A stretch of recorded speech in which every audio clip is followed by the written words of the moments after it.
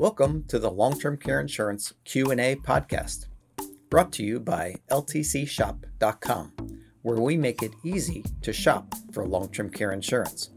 My name is Scott Olson. I'm your host and co-founder of LTCshop.com. I'm a certified specialist in long-term care insurance with over 25 years of experience in the industry. The goal of this podcast is to help answer the most common questions you have about long-term care insurance and to help you prepare for the future.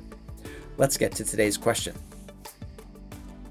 Today we're continuing our series of podcasts called Long-Term Care Insurance Alternatives, or the question would be, what are the best alternatives to long-term care insurance? What are the best alternatives to traditional long-term care insurance? And long-term care insurance is not right for everyone. There's lots of different ways to plan for long-term care, and we're not prejudiced towards one versus the other. Our goal at LTCshop.com is to help each client and to treat each client uniquely, to help each client get the policy and the coverage that's right for them. And in the last time that we talked, we were looking at a type of coverage called life insurance with a chronic illness rider. Life insurance with a chronic illness rider is the most popular. By far, it's the most popular way of planning for long-term care today. If you ask your investment advisor, say, I'm interested in long-term care, they're probably going to quote you a life insurance policy with a chronic illness rider. If you ask your life insurance agent about long-term care, he or she is probably going to quote you a life insurance policy with a chronic illness rider. If you ask your auto insurance company about long-term care, they're probably going to quote you a life insurance policy with a chronic illness rider. Okay? It is the most popular way and the top-selling policy to pay for long-term care. And in my over 25 years of experience specializing in long-term care planning, I've recommended life insurance with a chronic illness rider one time for one client. It made the most sense once. I have thousands of clients all over the country, and it made sense once. And so we've been talking about why I usually don't recommend life insurance policies with chronic illness riders. The first one is because they're not guaranteed to stay in force for the rest of your life.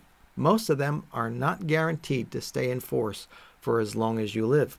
So if the policy lapses, you lose everything. You lose the death benefit. You lose all the cash value, you lose all the long-term care benefits. So the most important question, if someone's trying to get you to buy one of these life insurance policies with a chronic illness rider, you need to ask them, when will the policy lapse? For how long is this policy guaranteed to stay in force? And for most of them, it's not going to be guaranteed beyond your 80th birthday, maybe your 90th, okay? But if you live beyond that, you could lose everything you put into the policy. Now, the next question is inflation protection. People send me their illustrations all the time. People are constantly getting quotes. Since this is the most popular way to plan for long-term care right now, people who find me on the internet and referrals from other clients, they're sending me these illustrations, and they're saying, my investment advisor wants me to buy this life insurance policy. My investment advisor wants me to buy this life insurance policy that has a chronic illness rider, and I don't know if it's a good value. And so they're showing me these things, and 95 out of 100 do not have any type of inflation protection. Okay. Because the monthly benefit that it pays is a percentage of the death benefit. And since the death benefit does not grow, the monthly benefit does not grow. So that's usually not a good way to plan for long-term care, to have no inflation protection. So that's another reason I don't like these policies. The third reason is that the actual monthly benefit is not determined until the time of claim. Because you're receiving the death benefit early, they recalculate the death benefit because the monthly benefit is a percentage of the death benefit. The monthly benefit is usually 2% of the death benefit, or it might be 4% of the death benefit. Some cases, it might be 3% of the death benefit, but it's usually 2% or 4%. And since you're getting the death benefit early, they reduce the death benefit. They calculate your monthly benefit based on the present value of the death benefit. So when you submit a claim for chronic illness benefits, they at that point they calculate your projected lifespan. They say, okay, well, you've got so many years left to live, and then they work backwards from there, and they say, well, the present value of the death benefit is much lower than the actual death benefit. So if you want to get your money early, we're reducing the death benefit, and that reduces the monthly benefit. So not only does it have no inflation protection, but the actual monthly benefit that you thought you were going to get is recalculated downwards at the time of claim.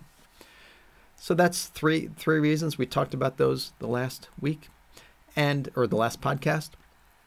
There's 4 more quick points we're going to make right now, and that is the chronic illness riders do not have the same benefit triggers as a federally qualified long-term care insurance policy. They do not have the exact same triggers. Here's a specific example. I'll use my mother-in-law, okay? My mother-in-law needs help with bathing. She physically needs help bathing, okay? And so she gets her shower at the assisted living facility 3, 4, 5 times a week, and they provide the hands-on assistance for the bathing. She can bathe parts of her body, but it's very hard for her to reach down below her knees. So they physically do that for her, okay? Now, when it comes to dressing, she's actually able to dress herself. She doesn't need hands-on assistance with dressing. She can dress herself, okay? But she does need what's called standby assistance. Because she has some balance issues, she needs someone to stand by to steady her if she loses her balance. So she needs hands-on assistance for bathing, but she only needs standby assistance for dressing. And that qualifies her for benefits. Well, guess what? Chronic illness riders don't recognize standby assistance. If my mother-in-law had a chronic illness rider, it wouldn't be paying benefits because she doesn't need physical assistance. She doesn't need hands-on assistance to perform the activity of dressing. So that's important. The chronic illness riders won't pay benefits as quickly as a tax-qualified long-term care insurance policy. Another disadvantage to the chronic illness riders is that they don't meet the requirements of a partnership qualified policy. So in other words, with a long-term care partnership policy, if you were to exhaust the benefits, you could protect assets from Medicaid even though the policy benefits had been exhausted. Chronic illness riders do not qualify for that. So if you used up all the benefits from the chronic illness rider, and you used up all the benefits in that life insurance policy, at that point you'd have to start to just use your assets to pay for your care. With a long-term care partnership policy, you could protect your assets from Medicaid even after the policy runs out of benefits. And another advantage of the traditional long-term care insurance policy compared to the chronic illness rider, the premiums for a chronic illness rider are not tax deductible. But the premiums for long-term care insurance and long-term care partnership policies is tax deductible. So that's huge. And that brings us to the last point, and that is the cost. Okay, the life insurance policies with chronic illness riders cost a lot more than buying comparable long-term care insurance benefits. And here's the problem though. Someone will get a quote for a chronic illness rider that has no inflation protection. We talked about that already. But then they'll compare it to a traditional long-term care insurance policy that has inflation protection. And that you're not comparing apples to apples. Just recently, I had someone send me an illustration for a life insurance policy with a chronic illness rider, and it had $250,000 worth of death benefit, and it could pay up to $5,000 per month of long-term care benefits. I'm sorry, of $5,000 per month if they for the chronic illness benefit. And if they, with this particular policy, it was going to cost them $6,000 a year for 10 years. But they could get the same long-term care insurance benefits for $100 a month. They could get the same $250,000, the same $5,000 per month for $100 a month. Well, and the $100 per month would even be tax deductible, but the chronic illness rider would not.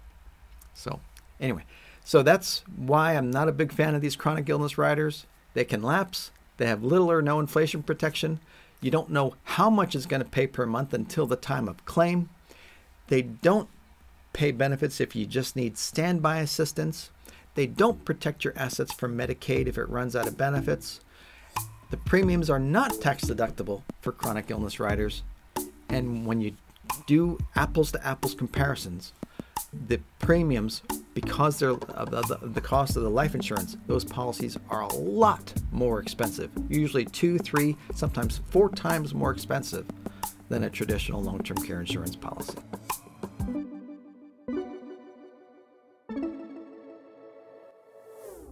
Thanks for joining us for this episode of the Long-Term Care Insurance Q&A podcast, brought to you by LTCshop.com. At LTCshop.com, we compare all types of long-term care policies to help you get the coverage that's right for you.